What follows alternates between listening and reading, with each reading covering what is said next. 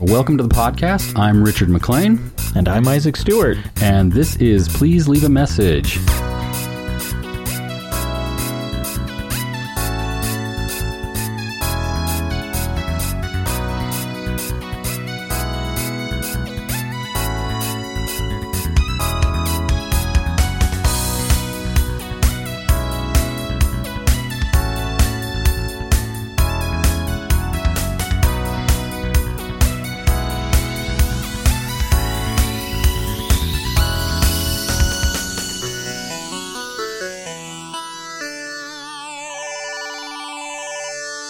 This will be episode 41, and I'm toying around with changing the numbering system. So I think we're going to be season 4, episode 2.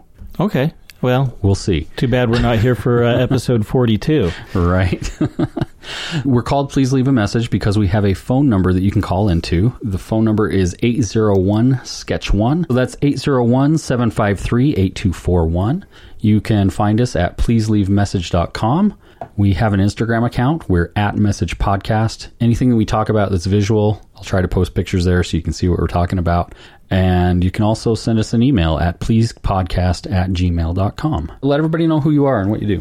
I'm Isaac Stewart. I am the art director for Dragonsteel Entertainment.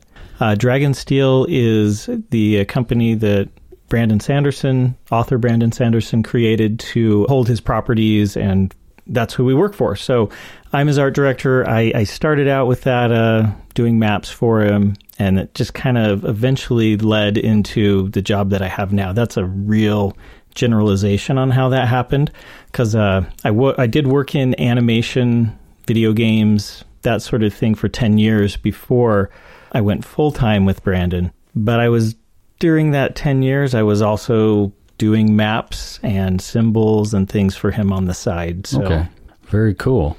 All right. Well, we have some messages. Awesome. I think let's jump right into those, because honestly, we don't always get messages. So I'm really glad that people called in this time. Cool. And I haven't actually listened to these yet. Okay, scary. So it'll be a surprise for both of us.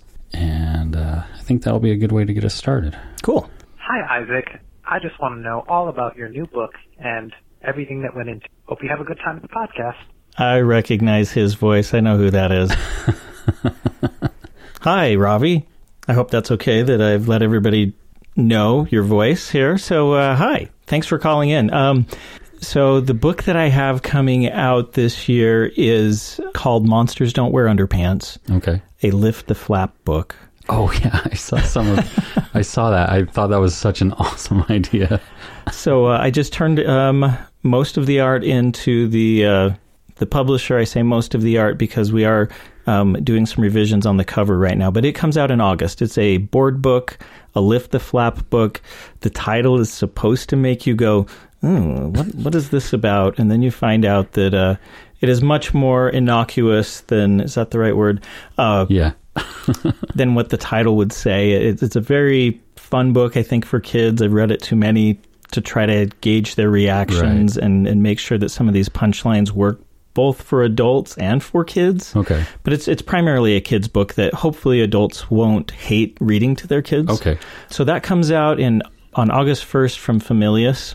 I've had a good time putting that together. I'm excited for it to come out. I always thought, okay, so Brandon, my friend Brandon, who's also kind of my boss, coworker and everything, he got his 6th book published. So the 6th book that he wrote is the one that was accepted and then later published. A friend of ours, Dan Wells, it was the same thing. His 6th book is the one that got published. And I wasn't thinking about this when I was writing my books. I wrote a bunch of fantasy novels, wrote a middle grade fantasy, those sorts of things, because I love fantasy and I wanted to write epic fantasy. And then I had this idea for a kid's book, and lo and behold, it's my 6th book. So of course, it's the one that gets published. I set out to write epic fantasy and wound up writing picture books about underpants.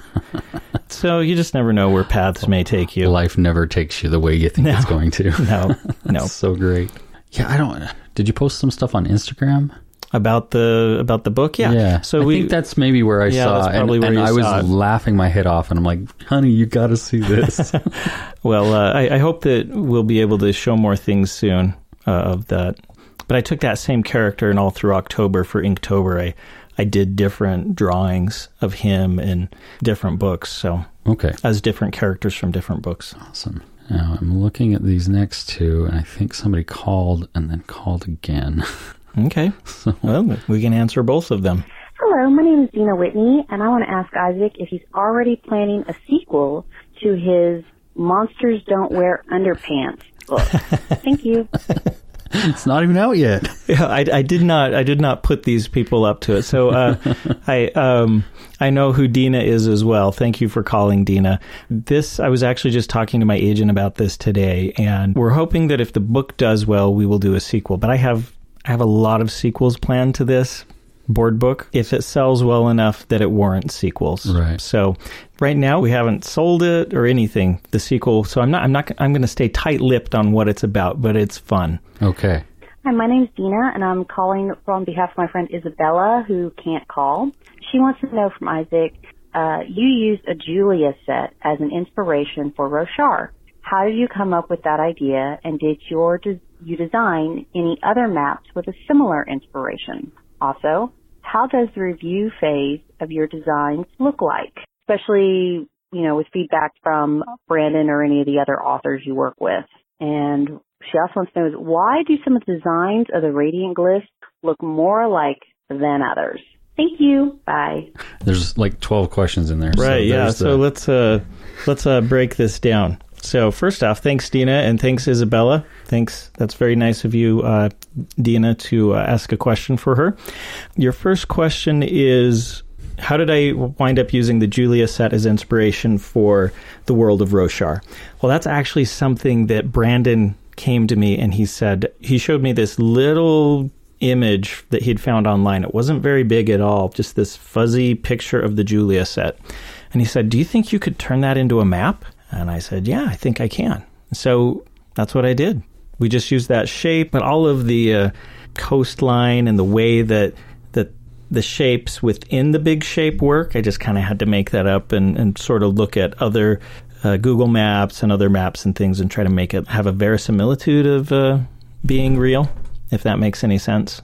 So I didn't come up with that myself. That was Brandon's idea. Have I designed any other maps with a similar inspiration? So this is an interesting question because I see maps everywhere. When I was in the Philippines and walking on the street, I would see places where somebody had mixed concrete and then they'd scooped up most of it, but they'd somehow forgotten some and it had dried and it looked like a map to me. And everything in nature kind of looks like maps. The way that bark looks on trees or stains on sidewalks. Excuse me for saying this, but stains in restrooms are some of the best. So I find myself in very odd places taking pictures when I see a cool stain or the way that the snow has melted and left some of the snow or ice behind. And I have used some of these at times for maps or pieces of it because they look so real to me. They look more real than anything that I could do just making my hand kind of do an earthquake thing. I had mentioned this. There's a book that Ken Jennings wrote called Maphead, and I talked to him in that about a guacamole lid that we'd pulled off of guacamole and it looked like a map. And I'm like, Kara, don't throw that away. I need to take a picture.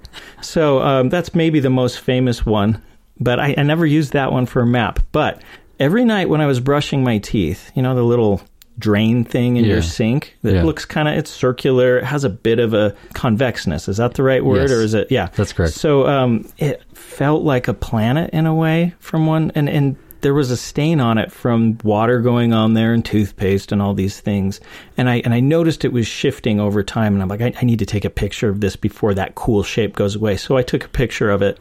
And I wound up using that for one of the continents on Brian McClellan's Powder Mage books. The Thetrasta continent I got it out of my sink.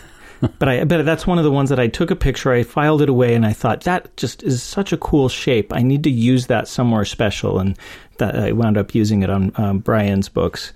So, yeah, you'll find me taking pictures in weird places like, occasionally I am in the restroom stall and I'll see something. I'm like, I got to take a picture of that. And I'm like, is there anybody else in here?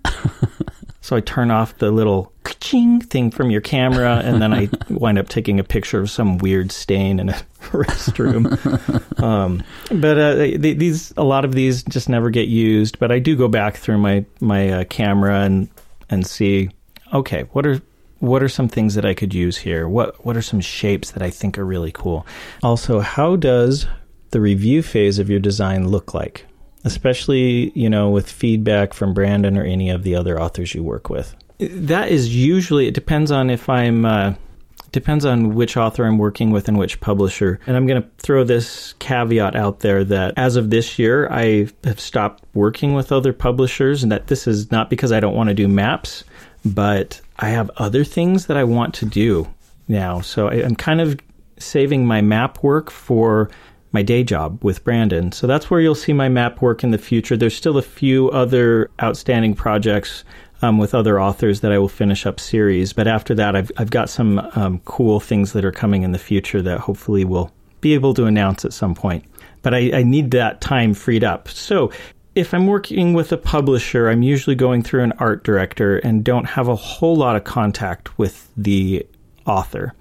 But in those cases, oftentimes they've had the author already draw up a map, and then my job then is to make it look like a real place, make it look like a real map, make sure that it fits on a page of a book. Well, I mean, this may sound weird, but this is for all of you budding authors out there or authors who are looking into doing fantasy novels and maps.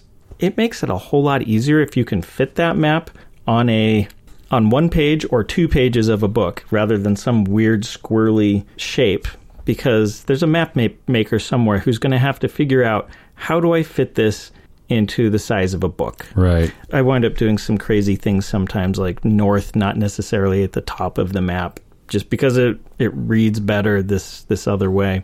So I'll work with an art director with publishers usually, and that's a little bit of back and forth. Mostly it's taking what the author has already drawn, making it look pretty, and following the design guidelines that the art director has given. I usually don't have a ton of changes going back and forth that way. When I work with authors, however, it's a little bit more collaborative when I can work directly with them, because then I can go to them and say, did you know that this river is running uphill? or things like that. And I say, if there's not a magical reason for this, then maybe we change that. Or I'll read the book, come up with a map, and it shows gaps in the knowledge, and I'll say, what's here? And it makes the author say, oh, I don't know what's there. Let's fill that in. But it's usually a back and forth where I draw something up, I show it to the author. The author asks for changes, and we discuss them, and then I go back to the drawing board and make those fixes. So a lot of back and forth. And Isabella asks, why do some of the designs of the radiant glyphs look more alike than others? The way that those were developed, I had already done the Mistborn symbols at this point, and I wanted to do something completely different, and so did Brandon. And so I developed a grouping of shapes that all looked similar, and then I would use those.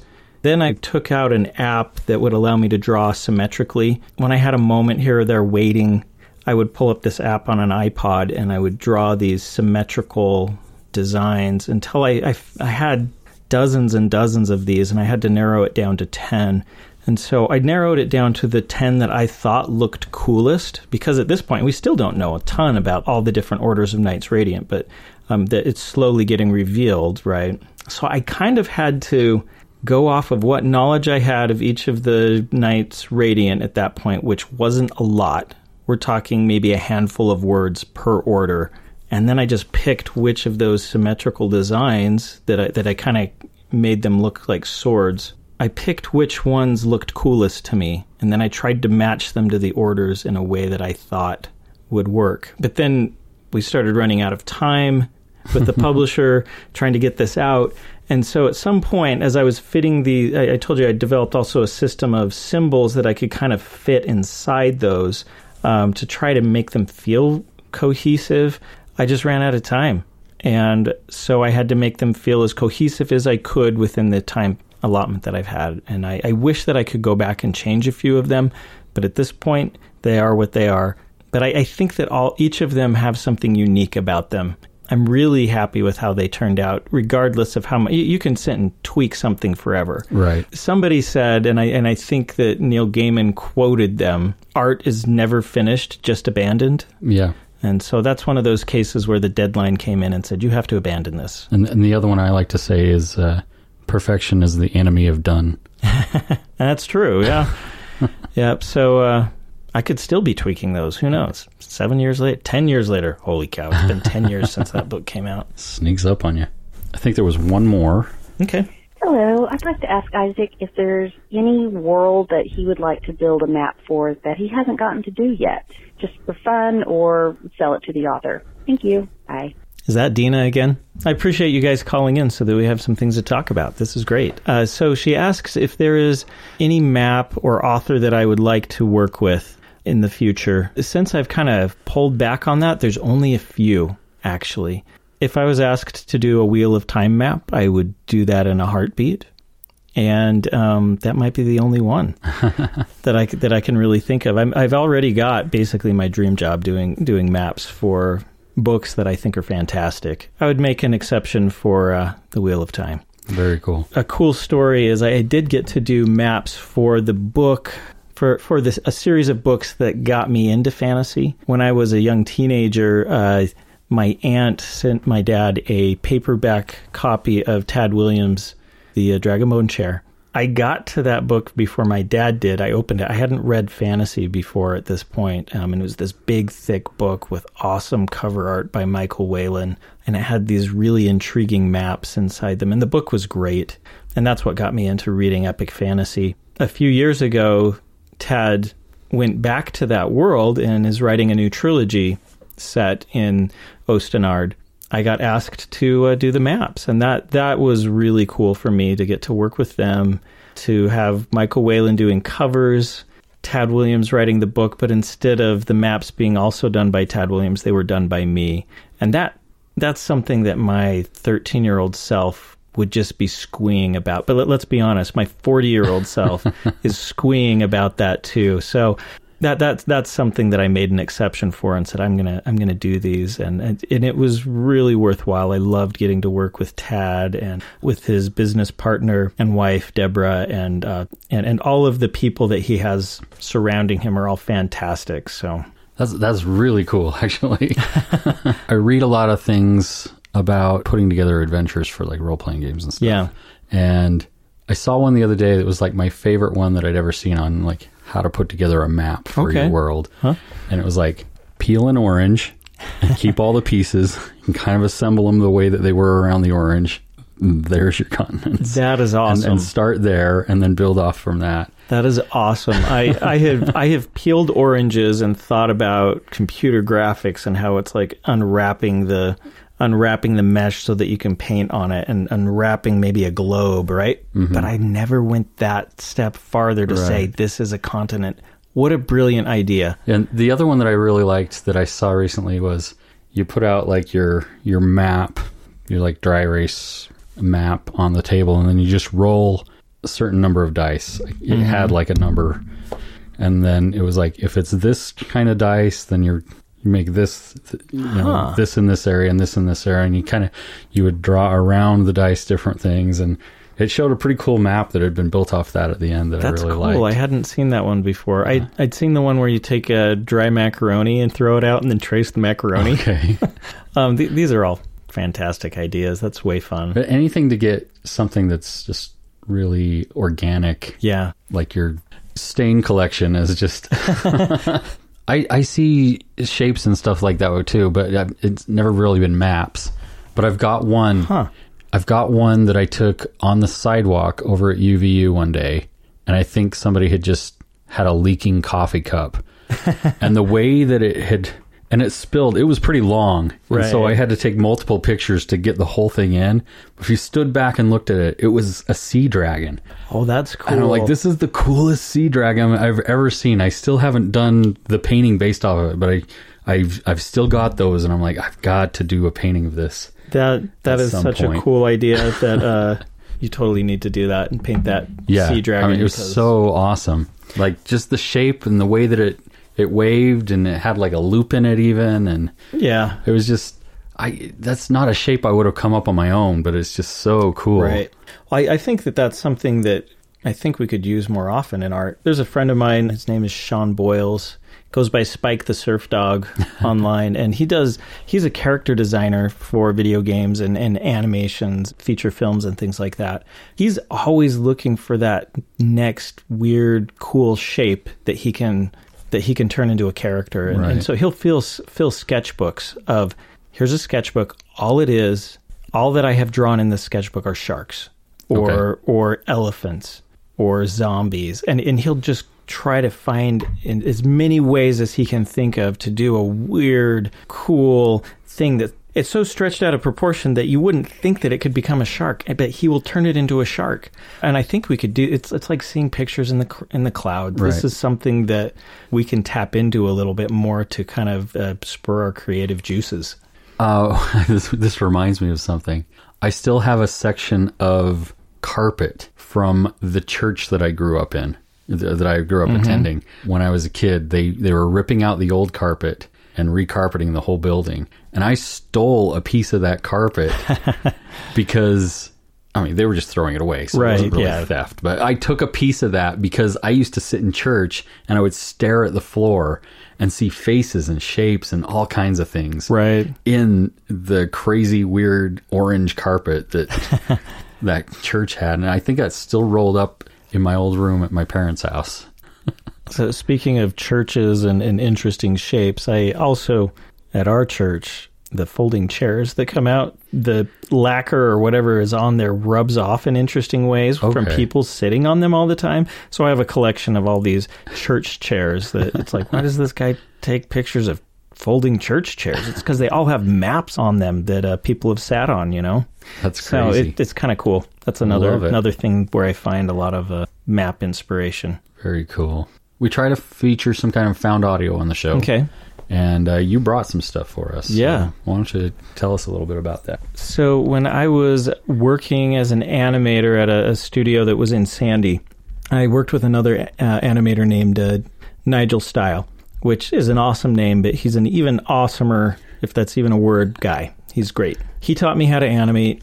He had gone to, I believe, Sheridan. Okay, I good think. School. He taught me some of the things that he learned there, which really opened my eyes to becoming a better animator. We were under some pretty heavy deadlines at the time at the studio that we were at, and I think that he and I were the only two animators left at that point, and so we kind of buddied up, and there was a sound studio on the main floor. And at lunch, after we would eat, I can't remember how this came up, but I started bringing in my electric guitar, and he started bringing in his drums, and we just started jamming. And we had a really good time with this, and we found that it relieved a lot of stress from the day job, from being there. It gave us something to look forward to in the middle of the day. It became kind of a creative thing, too. So we just started writing songs on the fly. He'd come up with a drum beat, I'd come up with a riff, and then I'd start singing, and he'd start singing, and we'd come up with lyrics and things, and then we'd record it in 3 takes, and then it was done. Okay. So that's kind of what we tried to do, at least with the first ones. And we wound up making 3 albums and a greatest hits album. Fantastic. And we never played for a crowd ever, but we would put these up on the network, and people at work would find them and start listening to them, and nobody could believe that. They're like, who is that? That Isaac? Holy cow, that doesn't sound like Isaac. That sounds like a drug-crazed weirdo. I wouldn't say that. So Nigel is a fantastic drummer, and he deserved a way better guitarist than he got. So I wouldn't say I'm a real musician, but we sure had a good time. Awesome. It kind of reminds me of the Firehouse 5. Have you heard of them? I'm not sure. Animators from the early days at Disney. Yeah, okay. Mm-hmm. So it was the Firehouse 5, and then they would join in with other people. So they've got albums that are like the Firehouse 5 plus 2 or whatever. Right. And I've got a few of those, actually. Oh, that's fun. And they were just like, so there's something to that. Yeah, exercising a different creative muscle, I think. We called our band Control Z, CTRL Z, because Nigel is from Canada. They say Z for Z there, and we just thought, hey, Control Z, because then after you've listened to this, maybe you'll wish you could undo it. No, not really, but I don't want to deprecate it very much, because I feel like we had a good thing going, and it was very fun for both of us. And my only regret is that Nigel didn't have a better guitarist. Well, I can understand that. I was a bass player in a band, and I was probably the weakest link. So what should we listen to? So we can listen to just about anything, but the one I thought maybe we could take from our latest album, latest meaning our last album, that we did in 2006, called Food. That was our album name, but one of my favorite songs on there is Barbecution. This is my brother. It's kind of a funny guy, and he wrote this song called Barbecution, but it was more a poem. And he said, why don't you write a song to that? So I had this riff kind of sticking around in my head that I'd kind of do sometimes, and I kind of liked. And it seemed to fit really well. And so we wrote this song called Barbecution. This was after the point where we did the 3-take thing. I think we recorded this album in 7 hours. And by the end, my hand was just cramped from Barbecution. And it's not that it's a difficult riff. It's just kind of the way that your hand has to be held to do it. Okay. I got blisters on my fingers! All right. On the Food! album.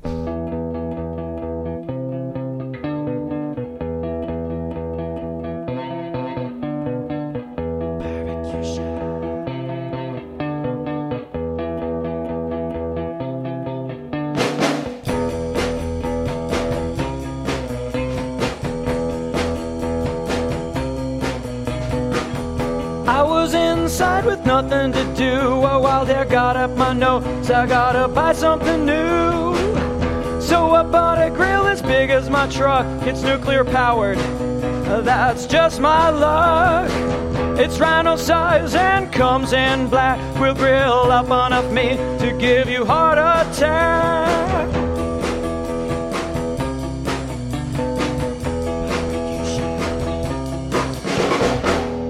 Barbecution is my solution to a world of insane delusion.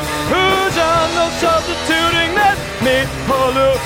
I need a flame-broiled transfusion.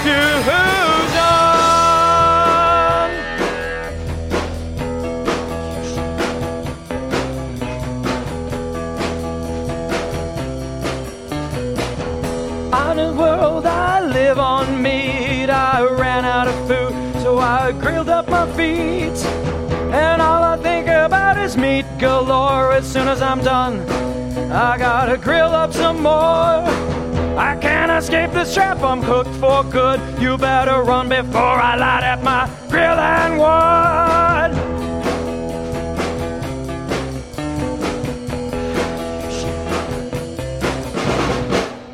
Barbecution is my solution to this world of insane delusion. No substituting this meat pollution. I need a flame-broiled transfusion.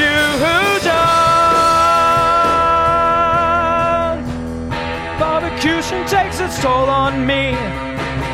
Barbecution, won't you let me be? I'm grilling everything inside. Barbecution keeps me up at night. Barbecution is my solution to a world of insane delusion. So substituting this meat pollution, I need a flame-broiled transfusion.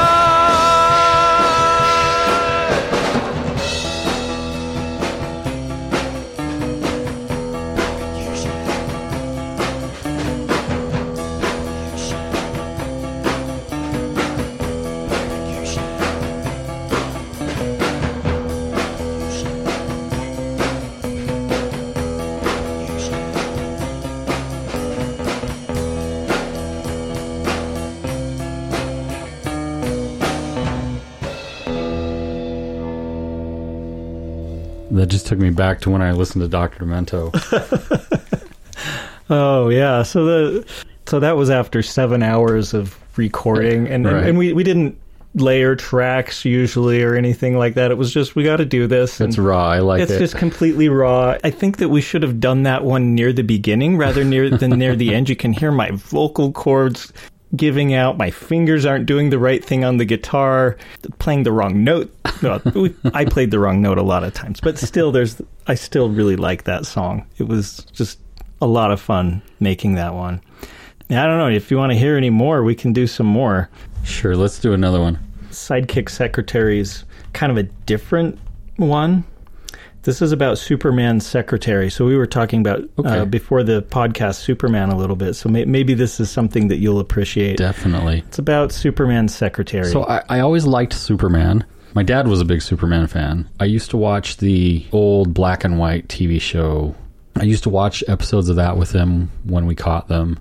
And then the very first comic book I ever bought was one of those digest size that you buy at the grocery store. Yeah. And it was an anthology of a bunch of Superman stories. Cool. Yeah. And I've still got it. It's kicking around. It's like pretty beat up, but it's still with my comics collection. And then I got into comics again in like junior high school because all my friends were into comics, and I was like really a Superman guy. And that's when they killed Superman. And so that's what got me. That at that point I got a subscription, and they were like sent to my door. Oh, cool. It was so great. It was the death of Superman. Oh, okay. So that was like a year-long story arc. And Superman had 4 titles, and so they'd each come out monthly, but it was one story that flowed through all of them. Oh, okay, cool. And so you'd get one a week, and on the like 4 times a year that there's a 5th week, they'd do some like completely unrelated story, and you'd have to actually go to the comic book store to pick that up because it wasn't part of this subscription. But those were fun. And then they did a story arc, Superman comics, with no Superman in it. And it was called A World Without Superman. Interesting. It was so good. And then they brought him back. Right. And there was the reign of the Superman. So there were like 4 different Superman, and everybody was like, is this the real Superman? Is that the real Superman? And then they finally got the real Superman back. Anyway, so I'm looking forward to this song. See, I can sit and listen to these all day because it takes me back down memory lane. Right. Who keeps Superman organized? Sidekick, secretary. Who knows the secrets to the blue disguise? Sidekick, secretary. Who does the laundry and who makes the meals? Who has Lex Luthor on the Rolodex wheel? Sidekick, secretary. Sidekick, secretary. Who files Superman's paperwork? Sidekick, secretary. Who is an underpaid super clerk? Sidekick, secretary. Who gets no bonus for working all night installing water machines that filter kryptonite? Sidekick, secretary. Sidekick, secretary. Where would we be if the man of steel couldn't keep track of his utility bills? How would he feel? Cause he'd always be late to pick up the what's from the Saturday date. He'd feel lousy, like a loser, cause life is scary without a sidekick secretary. Sidekick secretary. Sidekick secretary. Who takes crypto for a walk? Sidekick secretary. Who wants a kiss when Lois wants to talk? Sidekick secretary. Who plans vacation? Superman's in the mood. Who sweeps the fortress of solitude? Sidekick secretary. Sidekick secretary. Where would we be if the man of steel couldn't keep track of his utility bills? How would he feel? Cause he'd always be late to pick up the what's from the Saturday date. He'd be lousy, like a loser, cause life is scary without a sidekick secretary. Sidekick secretary. Sidekick secretary. Sidekick secretary. Sidekick secretary. I love it. You know what that reminds me of? They Might Be Giants have an album, I think it was Miscellaneous Tea. At the end of the album, they had like some blank space, and then they had some like hidden tracks. Oh, they did that. I remember them doing that on another one. It was all of, and every single one of the songs was about a different Planet of the Apes movie. And they were all like, they made them up on the spot. That's great. Yeah. And like, so the sound quality is just horrible because it was like just from like some live show, and for some reason somebody was recording it. but they included that on one of their albums. And Oh, that's fun. They Might Be Giants is great. This one just makes me laugh. Sidekick Secretary. We had a lot of fun with that one. I liked the crypto line. That was really good. We just threw in as many kind of Superman references that we could think of, but it also wound up telling this story of, Superman's got his sidekick secretary who takes care of things. Maybe things aren't as good as they ought to be. Superman's not paying him enough. He's kind of forgotten and not really appreciated. Maybe he makes a few moves on Superman's girlfriend at some... I don't know, because he's sort of... feeling underappreciated. I don't know. We didn't do that intentionally. That would just wound up, there's this sort of story that we accidentally told through that. Another fun thing on that is that we practiced a lot to get that.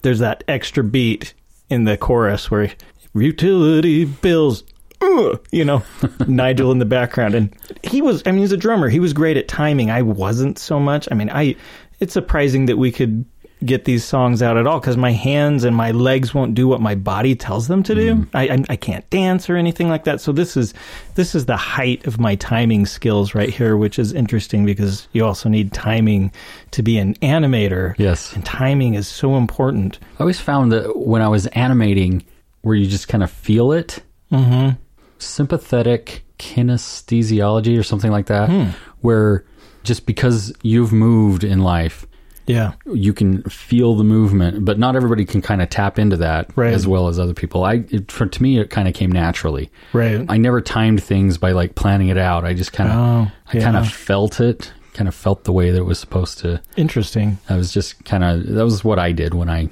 would animate. There were a couple of ways to do animation, and one of those is where you plan it out, more of that keyframe animation, and then there's the other one where it's more straightforward animation, which is relies a little bit more on that feeling it a bit. I couldn't just do like the straightforward. So what I would have to do is I would do my keyframes, but then what I filled in the keyframes with is kind of how I just kind of felt it out. How I felt it was supposed to go. Interesting. Yeah.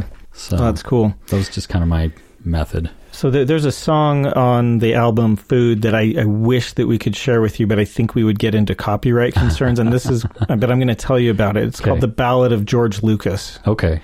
And what we did was we took the prequels and we took every line about love in the prequels and we fit them into a song.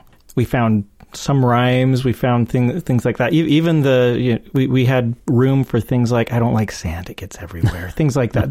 These lines that happened in the conversations between Padme and Anakin. And it's like a 7-minute long song. And it's called The Ballad of George Lucas. I think that would fall solidly under parody law, but... Yeah. If you wanted to, you could play the riff before we ever say anything. Except I think that Nigel edited in some Wookiee sounds, so we might get in trouble with that. But rest assured, we had a lot of fun with that one. That sounds great. We were talking about comics earlier. Yeah. Mm-hmm. We're just kind of perusing my shelf over here, kind of talking about comics. I got into comics because I wanted to be an animator. Right. And at the time, there weren't computer programs that you could just download off the internet. It was excruciatingly difficult to find a light desk unless you built it. Right, and they're so expensive. Yeah, and so I did what I could, but I didn't actually do any real animation until I got to college, and they had some resources there that I could use. Before that, it was just, I want to animate, I want to tell stories, and my friends are all into comics, so I'll do comics. And so that's kind of what got me into doing that. And I also had friends that they wanted to do film, and we had some like cheap cameras, but we couldn't afford all the special effects we wanted to do. And so they told the stories that they wanted to through comics that they couldn't quite do with the equipment we had. I did some comics in junior high and some animation at some point because I think there was a merit badge, and I was a Boy Scout. There was the cinematography merit badge had just come out. And I was going to the local college, Rick's College at the time, and doing this merit badge powwow, and over 3 or 4 successive Saturdays, right? And we had to film something. And what I did was I decided I am going to animate Ninja Turtles because it was a big comic at the time. And I think there had been some movies with guys in, rubber suits by that point, I can't remember if that was out yet. So I animated these Ninja Turtles, like throwing their weapons around. And I did it with a VHS camera. So I couldn't go frame by frame. It was basically as fast as I could press the record and stop it. And that was my frame. And then I did the next one and the next one. And then I showed these 3 seconds of animation for my merit badge. So that was the first thing that I remember animating with technology. Before that, it was all flip books and things like that. So the first thing I did, my dad knew I was in animation.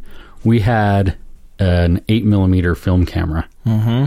And that's it. Also, I couldn't go frame by frame. Right. It didn't have that setting. So it was the same thing. We just quickly as you can. Just quickly as you can. At least it was just a trigger and you'd hold it down and it would go. And so it was just...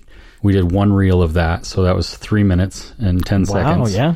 It was just one afternoon. My sisters and mom were off, gone somewhere. And so my dad's like, hey, let's do something. And so we did the time machine. And so we had these toys and I built this time machine with these toys and I animated them getting into the machine and then they disappeared and then they went to like prehistoric times and we had a mountain built with blankets and some dinosaur toys and stuff. And I wish I could find that. That's really fun. That's really awesome too that your father encouraged those sorts of things. I remember being really young and doing a slideshow like that with my dad and my brother. And we did a Lone Ranger. Oh, where nice. They dressed me up like the Lone Ranger, and we were pretty little, and we did a little slideshow, and they were all in. Yeah, I wish I could find that because that would be fun. That machine sitting there on the desk, that's a telescene for 8mm film. Oh, cool. So the other one behind it in the corner there, that's a digital scanner. I came across a whole box of the 8mm films at my grandparents' house. Oh, wow. Maybe 2 years ago. Mm-hmm. My dad had been talking to me. He's like, hey, we've got all this old 8mm film. You do digitization. Is there any way we could get that transferred? I said, I need the machine. And I'd come across this one, the one in the back there, online. I said, if you buy that, I can digitize it. I can do that. And so he bought that. But then when we went to go find the film, we couldn't find ours. But I found all that stuff at my grandma's. And so I started digitizing that. Because I found it at my grandma's, I thought it would be mostly footage of like my aunts and uncles and stuff when they were younger. Mm-hmm. Turns out there were quite a few reels with me on them. Oh, cool. Just little tiny me. Yeah. Which that was quite the find. Yeah. To watch that. And I'm like, wait a minute. That's me. That is really cool. Yeah, so I did that, but then there were some other reels, and most of the reels are they're 3 inches. Mm-hmm. Those are 3 minutes and 10 seconds, I think, is what those come to. But then there were also some 7-inch reels, and that machine in the back doesn't handle 7-inch reels. And so I tried, because of how it works, I'm like, I think if I just build some supports, I can make this work. And it kind of worked, and it kind of didn't. And so I called a buddy of mine. He at one point had that same device, but it was a newer model, and so it could handle bigger reels. And I was like, hey, can I borrow that? And he's like, I didn't like the quality of it, so I got rid of it, but I've got this other one that'll give you way better quality. And so he brought that over the other night. So because I've been trying to get a bunch of this stuff ready to take up to a family reunion that we're going to be having. So, but it's really fun to go through and see this just old footage and just see things that you kind of sort of foggily remember, but then you see it and you're like, oh yeah, that's what it was like. It's really cool. Interesting. Yeah, that is really cool. What a find. I was at my parents' house just the other night because I knew this was coming. I'm like, hey Dad, can we make another like just quick effort to see if we can find our stuff? Because I'm going to have this thing that can give us better footage. And he's like, yeah, stop over when you can. And so we spent maybe 45 minutes just kind of digging through the house, looking in places where maybe it might be. We didn't find it, but we did come across a huge box of VHS-C. Do you know what that is? No. So it's VHS compact. So it's the same size of tape, but it's in a smaller cartridge. And then you take that small cartridge and you put it into an adapter, and then you put that into a VCR. Had one of those. Yeah. Yep. So we found a whole box of those. So he's like, well, you might as well take that. Yeah. Because I have another thing that I was going to be digitizing, so I got to get that set up anyway. So I'm like, well, I might as well take those because... Yeah. So who knows what's going to be on that stuff? Because that's stuff not when I was little, because when I was little, we had the film camera. So this would have been stuff like teenage years for me. So I bet there's movies in there that I filmed with friends when I was playing with the camera that I wasn't supposed to be playing with the camera. Interesting. Yeah. That could be fun. Because that camera was expensive. You're not supposed to be playing with that. No, that's only for home movies.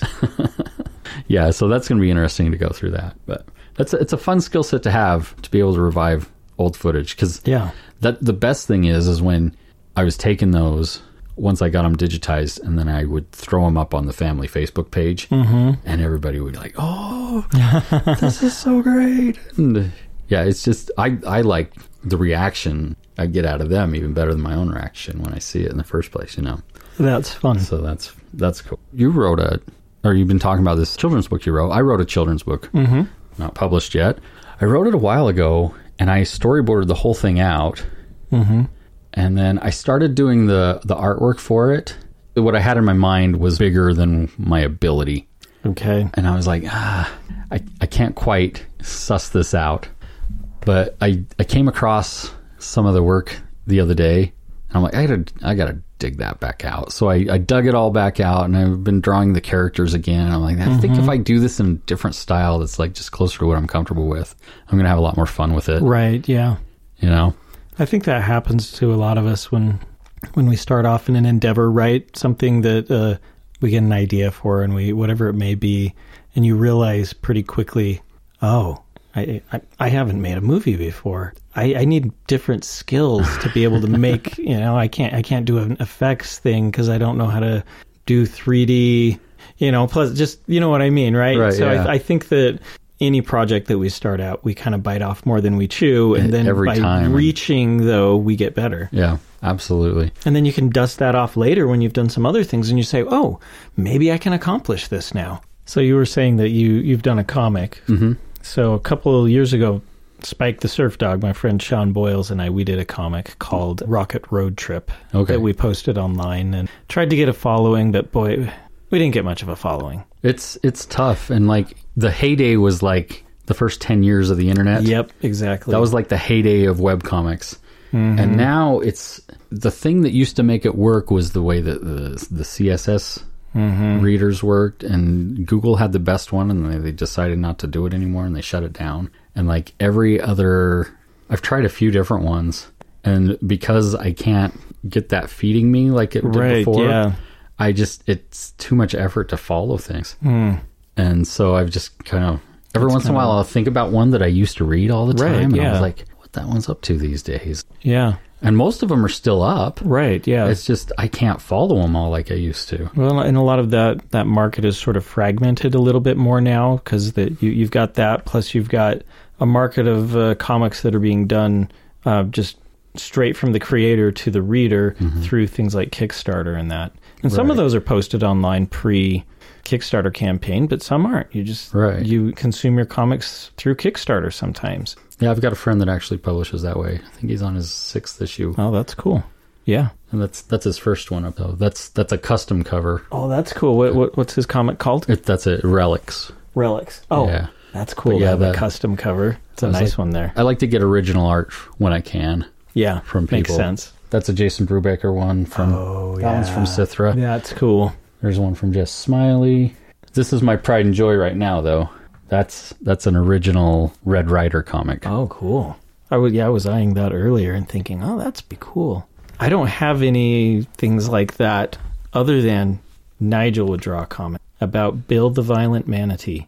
Nigel, I hope that's okay that I mention that. And I have a couple of originals of those that I have in my special art drawer that I just, I value those very highly because they're cool things that my friends have done.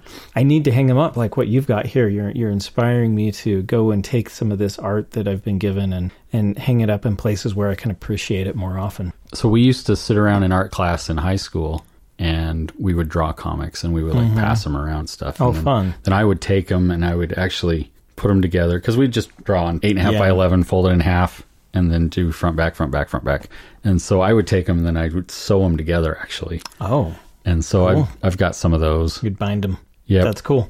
It's interesting where things take you because I'm now helping out with some of the comics at work as well. So these are, I didn't really, we were talking earlier about how I worked at the bookstore when my last 2 years of high school, and I would sometimes get the comics that weren't bought, and they tear the cover off and they would send them back in and report them as unsold and destroyed. But according to company policy, we could take some of these home and read them, and because it would help inform us and be able to talk to the customers a little more. So I had comics from the era that I like, Gen 13, Soul Saga, and it was really the fantasy comics that drew me in a little bit more, and there weren't a whole lot of it at the time. But that was kind of my start in comics. I didn't get really into it until recently, actually, when my kids are reading graphic novels. And so now we've read Bone and Amulet and the Ben Hatke comics and the Avatar The Last Airbender, where they continue the series. Those are beautiful. They're drawn by, I'm going to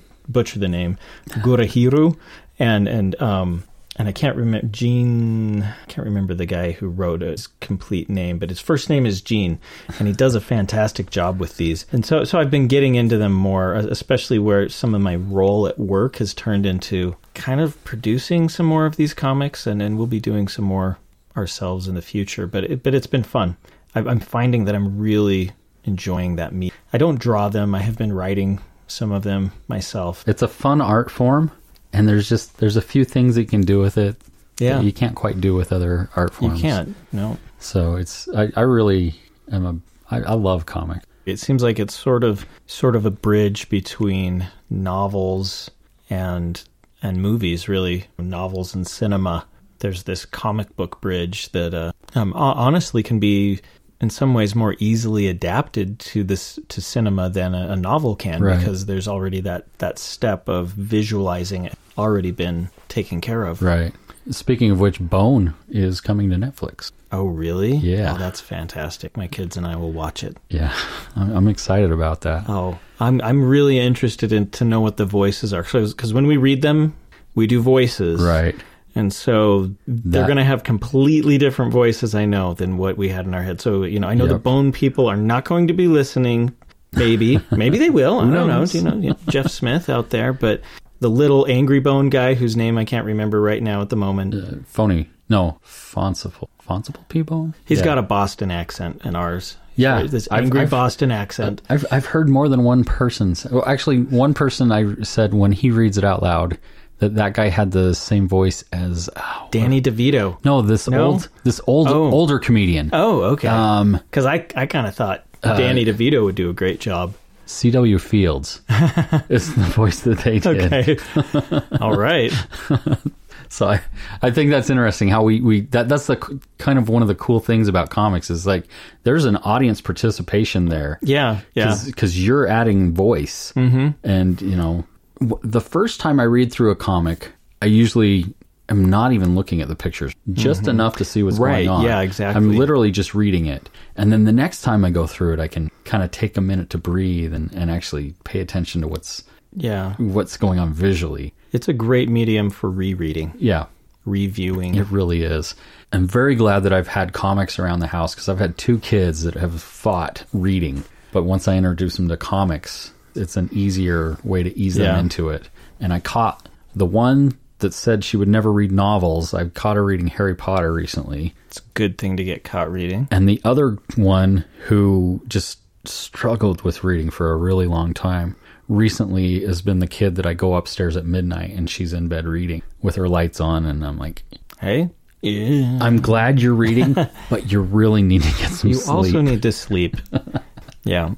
So, but I think comics is what helped bridge that. So I'm very thankful for the medium. I think that we're seeing a lot more of that middle grade type comics. Yeah. Publishers they're realizing that there's Scholastic a demand for that. Scholastic has been really good about finding that kind of content. I think it's the Provo Library. They do like a little tiny mini Comic-Con every year. Oh, that's cool. They bring in a keynote speaker. Yeah. Somebody that's done comics. That's where the idea for this podcast started, was at that. Mm-hmm. He's an Asian American. I think that's the guy that's writing the Avatar comics. Gene Luen Yang. Yeah, that's the one. And I hopefully I'm saying his name right. But yeah, he's a fantastic writer. And so he was the keynote. And afterwards, I was hanging out with Jess Smiley. And he's like, we need to do a podcast together. And I said, that's a good idea. out loud. And in my head, I was like, that's too much work. I'm sure it's a lot of work, but here I am still doing it. So I don't know, it's a great idea for a podcast to have people call in and leave messages. What a great idea. That was Jess's idea. Really fun idea. He's really into the audience participation side of comics. Well, I can always tell that guy is thinking up cool stuff. What a great mind.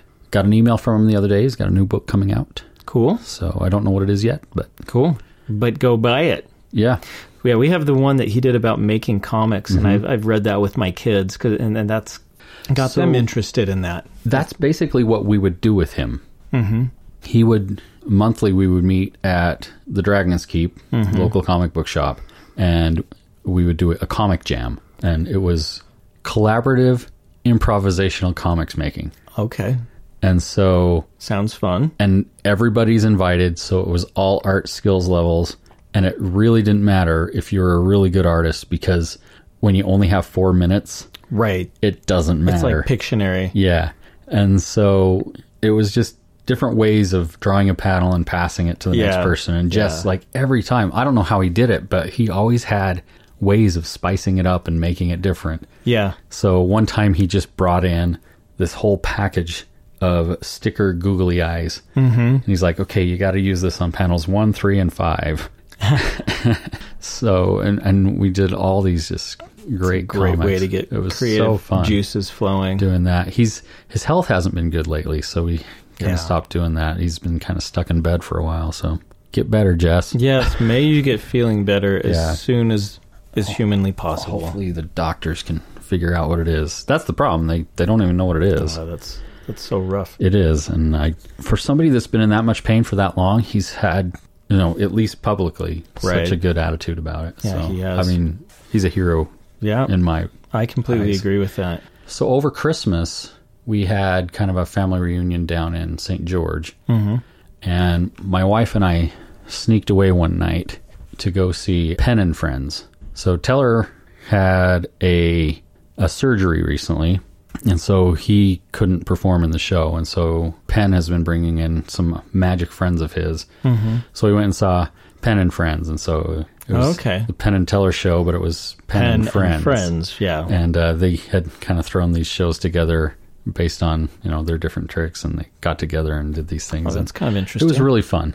Yeah, to go see that show. I've been a Penn and Teller fan since I was pretty young. According to their big wall in their theater there that has their history, they started working together 1 year before I was born.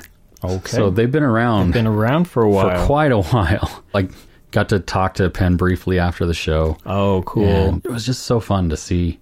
Penn's such an interesting guy because he's just so honest in his thought, and he brings that out in his show. Mm-hmm. He's a libertarian, and so he talks about our different freedoms. It's interesting the way he incorporates that into a show. Yeah. Without being preachy. He just talks about it. Yeah. But it's like incorporated into these tricks. Interesting. And it's really cool. I refer to him as my favorite atheist. Because I'm not an atheist at all. But of all the atheists out there, Penn's my favorite.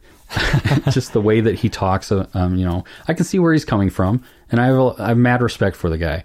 Even though we don't see eye to eye on all these, everything. Right, yeah, exactly. Kind of thing. And I think we need more of that in the world. I'm just, I completely agree. I think there's way too much. There's too much divisiveness. Too much focusing on what's different about us. I completely agree.